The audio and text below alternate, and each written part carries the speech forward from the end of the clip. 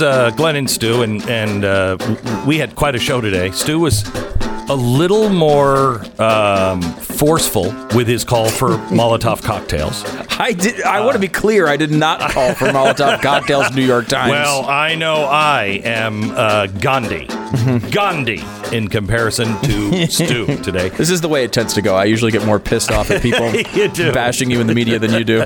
I'm kind of used to it. I'm kind of dead inside on that. The New York Times wrote an article about me, Rush Limbaugh, Mark Levin, Sean Hannity, calling us purveyors of hate, basically, and saying that we were the ones who riled people up for the Capitol. Except none of that's true. And you need to know the truth on that. And that leads me to the explanation of what this impeachment trial is really all about. And some really great insights from Mike Lee on the impeachment trial and also the media. We also had David Barton and Burgess Owens, Congressman Burgess Owens, in to talk about Black History Month. Oh, the left is not going to like what we have to say. But I think you will. Black or white. All on the Glenn Beck Podcast.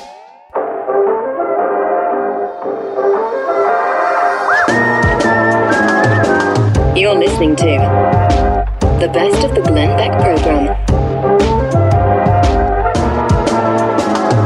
Actress Gina Carano has incurred the wrath of the mob.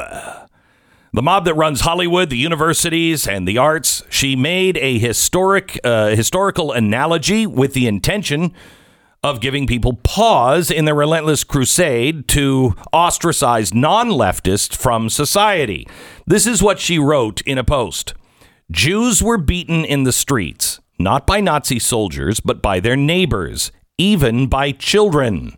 Because history is edited, most people today don't realize that to get to the point where Nazi soldiers could easily round up thousands of Jews, the government first made their own neighbors hate them simply for being Jews. How is that any different from hating someone for their political views? She is absolutely 100% correct. They did it through propaganda, they did it through smears, and they did it through intimidation. And they praised the people who did it. So if you were beating Jews in the streets, you'd be held up by the Nazi party as one of the good guys. You'd get special praise. If you said something in defense, the opposite would happen. Well, just to show how much they don't hate her political views and don't want to silence people or beat them into submission, they lobbied to have Disney beat her into submission. And when she wouldn't submit, they fired her. She is not currently employed by Lucasfilm. And according to Disney, there are no plans for her to be hired in the future. Her social media posts denigrating people based on their cultural and religious identities are abhorrent and unacceptable.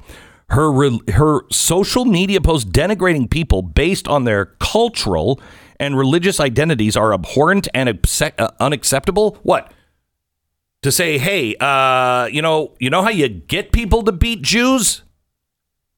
You run a campaign and you get the neighbors to beat the Jews for you. What?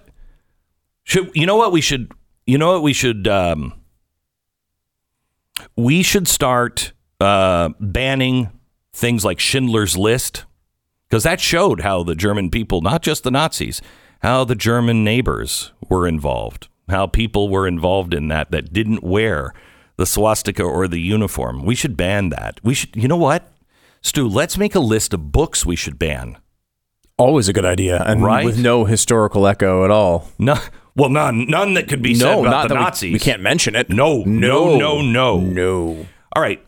Let me tell you what's going on. You know this already. This is just to intimidate you and everyone else. This is the way that dictators do it. This is the way. What does that mean? Is that code? Is that a Zionist code? I can't talk about the code. Oh my gosh. Okay. This is the way dictators take over countries. They take over countries by propaganda. That's why propaganda is so dangerous, especially when it is being done by the state and, in our case, also powerful corporations. Now, let me give you one of those powerful corporations, the New York Times.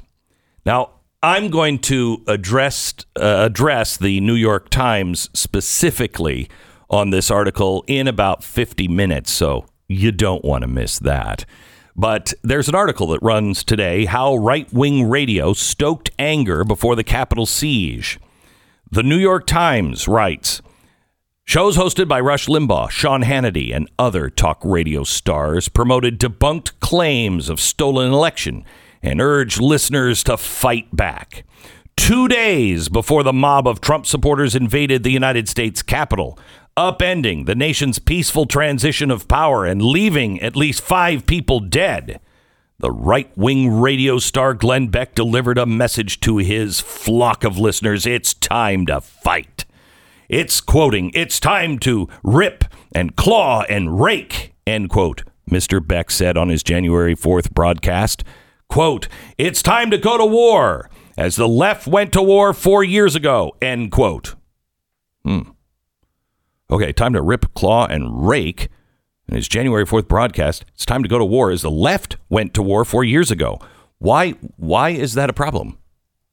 Why is that a problem? Well, then because if you have a problem with that, you're criticizing how the left went to war 4 years ago, which I don't remember them doing. Okay. I don't remember that part of the story. Well, you should listen to the monologue. Oh, okay. We'll get into that later.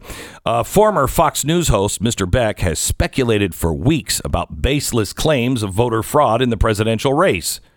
He told listeners that Donald J. Trump had taught conservatives that you don't have to cower anymore. You don't have to back down when ridiculed into oblivion. You can fight back. Yeah, that's true. Is that a bad message? Is that a bad message to tell people that you don't have to cower? Don't live in fear. Stand up for what you believe in. Is that somehow now a bad message to reject the bullies? I mean, would you like to hear an anti-bullying message from, I don't know, the New York Times? It's amazing. Now it's not okay to say, stand up straight. Don't be ashamed of who you are. Stand up. If somebody calls you a name, dismiss it. Stand up, fight back, speak the truth. Mr. Beck did not lobby for his listeners to invade the Capitol, and a day later, because I've never done this before, a day later, he urged marchers in Washington to really kind of channel, quoting, your inner Martin Luther King. Wait. You asked people to channel their inner Martin Luther King, which, of course, I've heard you do thousands of times. Yeah. And the article is about how you tried to get people to riot at the Capitol? Yes. I don't remember that part of the Martin Luther King story. Yeah. Well, remember when Martin Luther King said, cower. You've got to cower in fear. Don't stand up. Don't speak your mind. Remember? No. He was saying, when you go in to the lunch counter, cower. I don't remember that. He said, sit down. That's what he said, sit down. I mean, I'm saying don't sit down, okay? He said sit down. I mean, I'm glad they included the Martin Luther King point, but doesn't it totally disprove their argument from the first paragraph? Yes, it does, but they don't care. Mr. Beck did not lobby for his listeners to invade the Capitol. A day later, he urged marchers in Washington to really kind of channel your inner Martin Luther King, adding that violence is just, quoting, just not who we've ever been, end quote. Wait a minute. No. They also put that in there? Yes, they did. But the language he used on his January 4th show was typical of the aggressive rhetoric that permeated conservative talk radio in the weeks before the Washington siege. Well, I can tell you this. The Martin Luther King point is typical of the Glenn Beck program for the last decade. Yeah, maybe decade and a half. At least. Yeah. But wait. What? So there's I need at least one moment on this. Right. Yeah, they're saying on December 4th, January 4th. Excuse me, January 4th. Yeah. You said we need to fight, and then also said you need to fight like the Democrats did. It's time to go to war, as the left went to war 4 years ago. And then you said the Martin Luther King thing not on the 6th after the violence. Right. You said the Martin Luther King thing on the 5th. Right. Before the day of the violence. Right. And they're still leading a column about the violence with you? Yeah, well, they're using me. Fascinating. They're using me Wow. as the rhetoric that is heard all throughout talk radio. Doesn't it seem like you go down this road and you're like, all right, I'm going to write this thing, and here's a quote from Glenn Beck that looks really bad out of context. I'm going to put it in there. When you make the decision that you add the Martin Luther King point, which totally disproves what you've just written. That might have been added because we may have said, if you print this the way you say you're going to print this, your lawsuit will make your eyes bleed. Okay. They may have put the Martin Luther King thing in there because... So this was not their suggestion. This was not their suggestion. Okay. In fact, and I'm going to get into this, because I have the email. I'm going to show you where they started, and it's time to go to war. And they left out, as the left went to war 4 years ago. They left that part out originally. Oh. So, yeah, that was a negotiation point. Comma in that sentence. Okay. So anyway, the reason why I'm bringing this up here is because I want you to know what is really happening in Washington. As we discussed yesterday, the Democrats don't have a prayer of of convicting Donald Trump. Okay, they don't have a prayer of it. They're not going to win. So why are they doing this battle? Several reasons. I'll give you the biggest in a second. First, it's a distraction. It's a distraction. First, it's a distraction. Mm-hmm. You have to distract from what's really going on in the first 100 days. The second thing that is happening now is they are trying to make sure that you understand, don't stand up. Don't stand up. You cower in fear. If anyone tries to run for president and take on the machine will kill them. It will destroy them in every way possible. And they're teaching you a lesson by teaching Donald Trump a lesson. This is what you get if you come against us. Okay? But here's the third reason. And it is, I believe, a very important reason. In fact, I think it might be the most important reason. They are tying rhetoric directly to violence. Now, they will never tie their rhetoric to violence. But any time the right says something, they tried to do this with the Tea Party, but we were so disciplined that we didn't ever give them an opening. And they were trying to tie us into violence. Well, now they have the one case where the Tea Party is violent. SEIU beating people in the streets during the Tea Party, they had no problem with that. No problem with that. But our violent rhetoric, which never turned to violence, that's where they were headed. Now they have it. So this article, it's not a coincidence that that monologue was a monologue that referenced Media Matters. I can guarantee you Media Matters has its fingers all over this story.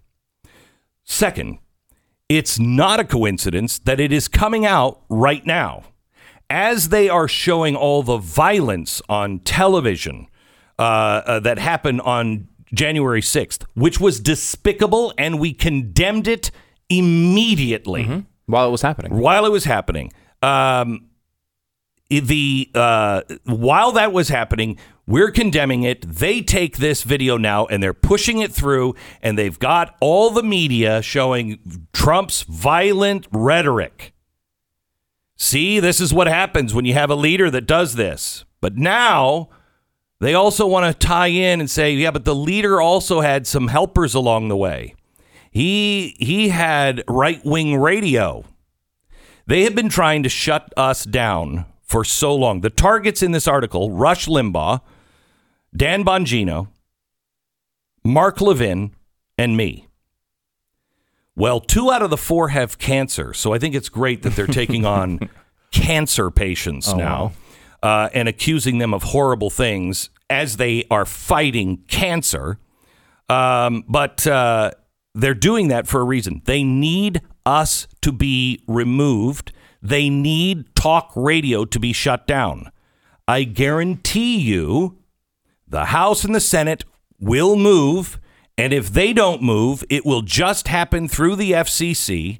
They will do everything they can to silence our voices because they need you to not have a freedom of association, freedom of speech.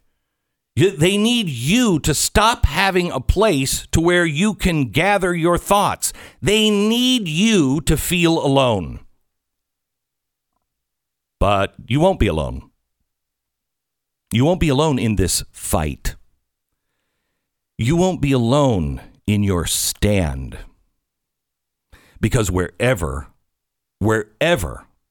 there is a group of people that are trying to erase our God-given, constitutionally protected rights, you will find good patriots willing to stand up and fight. Did he say fight? How do you mean fight, Glenn? I know. We're not intelligent enough to know after a lifetime of using the word fight, having cheerleaders go, fight, fight, fight. We're so stupid that we don't realize that there are many ways to take that term. And especially those who listen to this program who have heard me talk about Gandhi and MLK forever. Incessantly. I mean, gosh, going back to... Okay, stop. Don't need to hear it. Just know, this is why impeachment is happening. This is what is happening in social media, and it's about to come like a bag of bricks onto talk radio. You will never silence me. You will find me beneath a tree in your town square or in some farm, and I will be there telling you the true history of America, what's truly going on, and how we need to stand shoulder to shoulder and try to be servants of the Lord so he will provide us some protection. The best of the Glenn Beck program. Welcome to the Glenn Beck program. Well, in reading the New York Times, I find out that Mike Lee does not have a problem with the riots. I think he was cheering them on, and he thought that Donald Trump should get a mulligan for it. This is a story by Glenn Thrush. Mike Lee suggests Trump should get a mulligan for the Capitol Riot Day speech. Wow, that doesn't sound like Mike Lee. In an email to Mr. Lee's spokesman requesting an explanation of his remarks, it was not immediately returned, but some of his defenders on social media said that he was making a larger point about the need for civility in both parties. But that's only some in social media. As an example of what he viewed as a recent transgression, Mr. Lee singled out Representative Alexandria Ocasio-Cortez, a Democrat from New York, for making it personal, quote, end quote, when she recently took a swipe at his ally, Senator Ted Cruz of Texas. A swipe? Wow. I guess that's what she said when he was planning on having her killed. I guess that was a swipe. To the New York calling Times. someone a murderer is definitely a swipe. Yeah, it is a swipe. It's definitely one word for it. Senator Mike Lee here to answer the charges. Go ahead. The courts are listening, Mike. Well, unfortunately, she only accused him of attempted murder. Right. Oh, yeah, that's right. If it was actual murder, then that wouldn't have been a swipe. That would have been important. But this was attempted murder. Right? Exactly. Yeah. Exactly. One of the things I've learned is that, you've got a problem with your news source when every single time they print something as to which you have personal knowledge, they're wrong. Yeah. Now, I'm sure that's just a massive coincidence here. Yes, I'm sure it is. It's probably that you're listening to the wrong sources. You're part of the conspiracy cabal, That's probably what the problem is, Mike. Tell me first. The interesting thing there. Yeah, go ahead. I just want you to, because I know the context, and what is so crazy is the context that this was said in was to say, let's ratchet things down a bit, and I'm going to give everybody a mulligan because everybody makes mistakes. You were talking to the left. You weren't talking about Donald Trump. That's exactly right. I was talking to, and in that sense, in defense of some of my colleagues on the far left who had said some really inflammatory stuff that rivals a lot of the things that are being attacked that have been said by people on the right.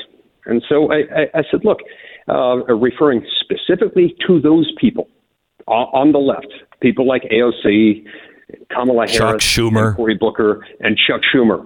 I said, everyone from time to time says something that they regret, and they probably ought to take a mulligan on this one. Everyone's entitled to one of those once in a while. But the point is, we shouldn't be saying things like this. In no way, shape, or form did I say that President Trump ought to be taking a mulligan on this. That had nothing to do with President Trump. And yet somehow the geniuses at New York Times and the geniuses at Fox 13 in Salt Lake City and about 50 other news outlets throughout the country picked it up and took exactly that message directly contrary to the fact. And the truth is, this reflects what can best be characterized as reckless disregard for the truth. But ironically, they're going to be the arbiters of truth here soon, Mike. Yeah, they are pushing for it and trying to silence anyone that has a different opinion. No, that's exactly right, and they're playing off of the famous Supreme Court case, New York Times versus Sullivan.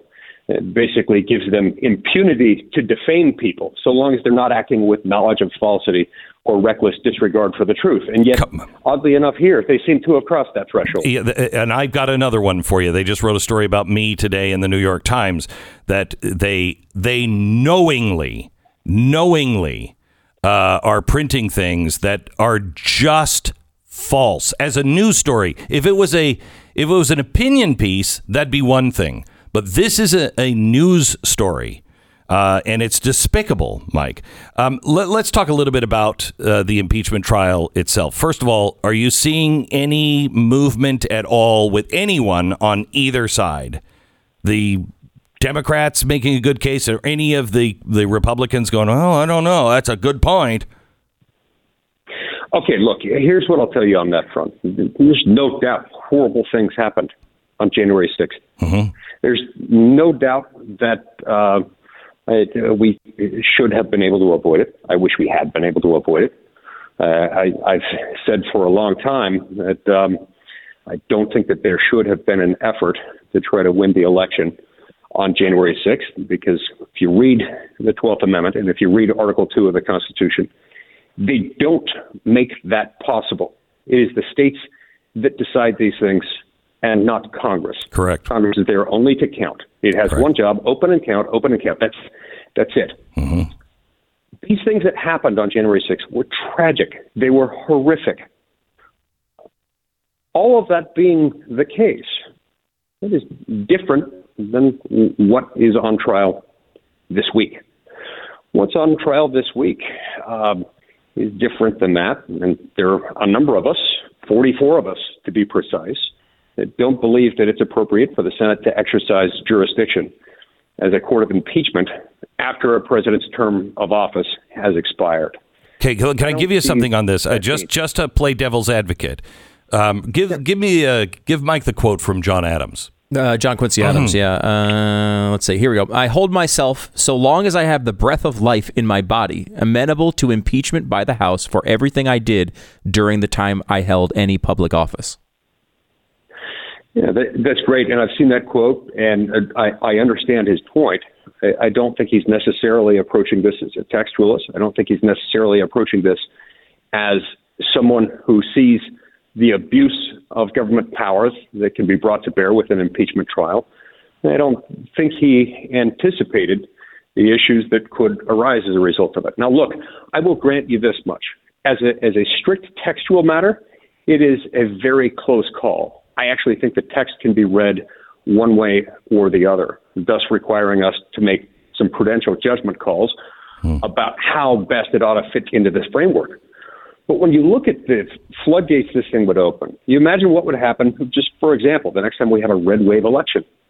You'd see massive calls for impeachment proceedings on Hillary Clinton, for Benghazi, on Jim Comey, maybe even for Jimmy Carter, going back to the fact that he gave away the Panama Canal.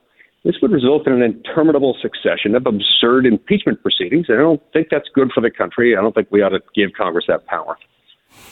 So when the Chief Justice decided not to be seated for this, does this make this a kangaroo court? I mean, isn't that part of the Constitution?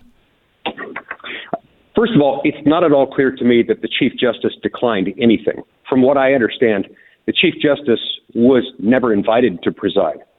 What? They knew that they knew that by the time we got the articles of impeachment, 10 days or so, mind you, after they had passed them, and nearly a week after President Trump had left office, they knew that he wasn't the president, and thus it wasn't appropriate to have the Chief Justice attend. Someone floated the rumor that he had been invited and declined. Now, unless there's something out there that's changed, that's simply not true. My understanding is that he was never invited in the first place. Why? Well, they knew he's not the president, and therefore there's no reason to have the Chief Justice preside. Okay, so does it make this, I mean, is it constitutional to in impeachment? Doesn't it say the Supreme Court justice comes and is oversees it? Yes. If, in fact, the president is being tried for impeachment. But here, we don't have the president or the vice president or any civil officers of the United States. You have a former president. It's a different thing. Doesn't require the Chief Justice to preside. Oh. And by my reading, it shouldn't allow us to have a trial at all. Now, this would have been different. That would have been a completely different set of questions we were facing. Have the House of Representatives initiated this process and actually delivered the articles of impeachment right after they passed them. They didn't. They sat on them. Why? I'm not really sure. You're going to have to ask Nancy Pelosi that question. But it makes a huge difference for them, and they really need to live with the consequences, and that's what they're facing now. It's one of the reasons why I don't think there will be a shift in the outcome of this impeachment. Remember, in order for an impeachment trial to be successful, you can have no more than 33 senators voting to acquit. We've got 44 already who are saying just on jurisdictional grounds alone, we shouldn't do this. And so unless something dramatic changes, which I don't see, we're nowhere close. So then why are they doing this again? This is remarkable stuff. This, to me, leads to banana republic kind of stuff, because as you've just said, you get a red wave, then who do they take out? This is what dictatorships do. This is what banana republics do. So what is their gain? What is the real goal, do you think, Mike? It appears to me they're doing everything they can to smear Republicans, smear conservatives, smear people who support or supported Donald Trump at any moment. And all along the way, they're characterizing the evidence. In fact, it's not, at least so far, it's not like a normal trial. They're not bringing in witnesses. They're basically reciting things from news reports written by their liberal allies with the most smearing characterization they can possibly find. Some of them turn out to be inaccurate. I made an objection last night. Yeah, I saw it. To some evidence that they claimed to have that I personally knew about, and I asked that it be stricken because I knew it not to be true. Look, it's always hard for me to speak to another person's subjective intent. But what I do know is that they seem to be having a good time doing everything they can to just say Republicans are awful. And all of these people who supported Donald Trump are awful. I think that's unfortunate. So the problem with this is they are not only saying they're awful, but they're also using social media, the media itself, and the New York Times article today, to silence people and to label them as violent extremists. We have 5,000 troops still on the ground in Washington, D.C. without a defined mission. That doesn't happen. The Department of Homeland Security says there is no credible or specific threat. What is going on, Mike? You can't keep calling half the country violent extremists. And I mean, because at some point you're like, well, then we got to do something about it.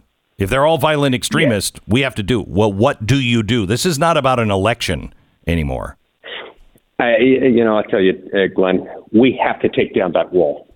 Every day when I come into work, I have to pass this enormous wall with razor wire, with armed military all around it. Not only are these bad optics, this is bad substance. This is not who we are. This is not what we need to do. And I call on Chuck Schumer and Nancy Pelosi and my colleagues in the Senate and counterparts in the House to tear down this wall and do it now. Mike Lee, thank you so much. Mike Lee, Senator of Utah. I'd like to talk to you more about that. It's interesting. I never thought, I remember Reagan saying that. Never thought I would hear Mike Lee say those words to Chuck Schumer about a wall, let alone the wall around the Capitol. Tear down this wall. This is the best of the Glenn Beck program. And don't forget, rate us on iTunes. Joining us now, David Barton, founder of Wall Builders and the author of The American Story, which is a book everyone should own. Get The American Story by David Barton. It is pithy in its stories. It is comprehensive. It's the best starter kit on American history I think I've ever seen. It's called The American Story. You can buy it on Amazon or wherever you buy your books, by David Barton.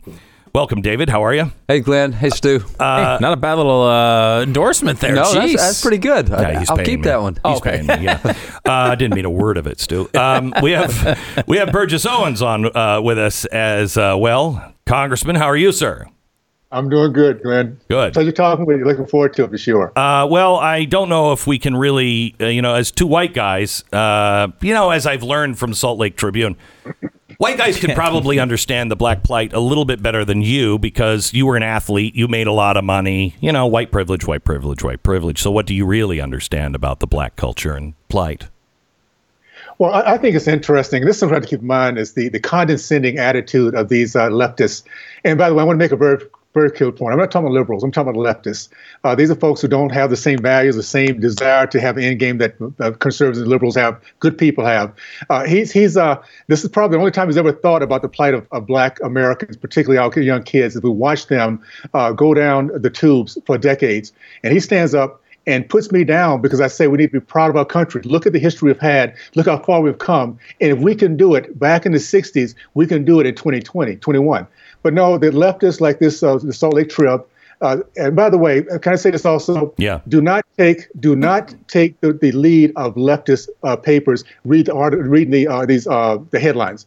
They don't believe that we have the intelligence to read through the article to find the truth. So they have these remarkable headlines that people get caught up in. Just know that's another tool that the left does. But you'll find again that my message very simply is that Americans, no matter where they come from, what background or color, can make it in this country by working hard and going by the tenets that we've been talking about throughout the last year or so I've been talking with you. And that is the thing that we all used to melt in. We used to have a melting pot, and we melted in. We brought our own culture, our own things, but we melted into this idea that anybody can make it here, that all men are created equal when we lived up to our highest values, which is not all the time. But when we live up to those, that's what Martin Luther King was saying. America, he wasn't trashing America. He was saying, live up to your founding words. It's the same thing that I think Frederick Douglass, at first he didn't like the Constitution. Then he was asked, did you read it?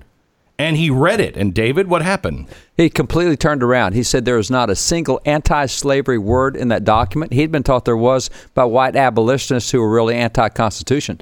When he became a full-time speaker for the Massachusetts Abolition Society, he said, I have a responsibility to know what I'm talking about. So he read the Constitution. He said he went through an epiphany, completely changed his view of founding fathers. It's interesting. Frederick Douglass in his life wrote an autobiography 3 times. He wrote an autobiography when he was young, when he's middle-aged, and when he's older. And you can see the transition he went through, the love and respect that he comes up with for the country that he did not have at the beginning. A lot of activists love to quote his speech on the 4th of July where he thinks we're not included, we're not part of this. That's earlier in life. As you see him get later in life, he has a whole different viewpoint. And that inclusion comes from knowing history. And that's something he did not know as a slave. Once he studied it out, once he found it, there was a whole different American story than what he knew. And I will tell you this, I feel the same way on American history, the white aspects of it, the black aspects of it, the yellow. And I mean, it just doesn't matter what color you are.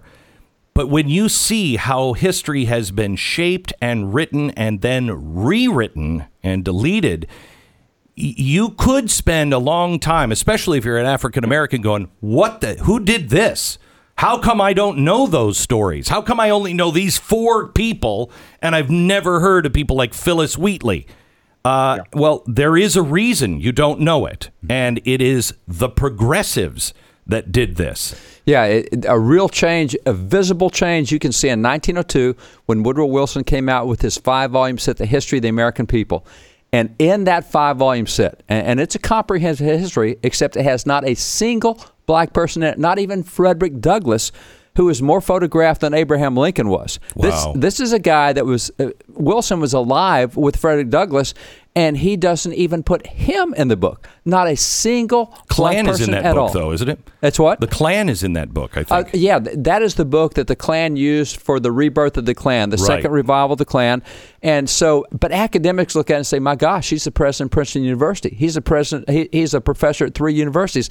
This is such a smart work. This is such a brilliant guy. Let's use this. And that's the basis of black history today, which is why on Black History Month, you usually get MLK and Rosa Parks and 20th century folks.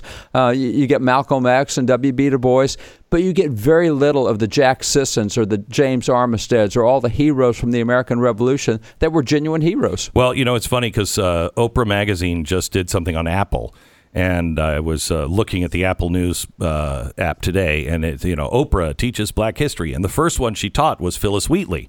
However, she's leaving out an awful lot, and what's amazing is she's like, hey, these are people you've never heard of, and I thought, no, people in my audience, they know them. We've talked about Phyllis Wheatley forever. But in this, she says, Phyllis Wheatley was the first African-American to publish a book of poetry, poems on various subjects, religious and moral, in 1773. Born in Gambia, sold to the Wheatley family in Boston when she was 7. Wheatley was emancipated shortly after her book was released. Wow, is that the Phyllis Wheatley story? I think they missed some major points in this story. Some major points. Yeah. First of all, she was the first African-American to publish a book as a slave? Yeah, she didn't publish a book. She did not publish a book. Her book was published, but she did not publish a book. Who published that? It was published by Selina, Countess of Huntington, English sponsor. She was in England, and the book was published in England, not in America. And so she was actually taken to England for her health. Her health was not good while she was there. This great lady, she's called Lady Bountiful. I mean, she put her money into really good endeavors. This is a woman who really changed everything. Nobody knows who she is. That's right. We should talk about her sometime. She's a white woman. Nobody knows who she is, but she actually changed the course of the country and religion. You know, it's interesting that in the founding era, the concept of separating whites and blacks is not nearly as prominent as it was in the Civil War. And so in so many places, even where there was slavery, there was not the segregation. Let me just give you an example. Something we found just in the last few months was in the American Revolution, we cannot find a single battle that had segregated units in fighting. All blacks, all whites fought together throughout the American Revolution. It was a total volunteer army, and which means you had to re-enlist if you wanted to fight more than 6 months. You sign up for 6 months, that's it.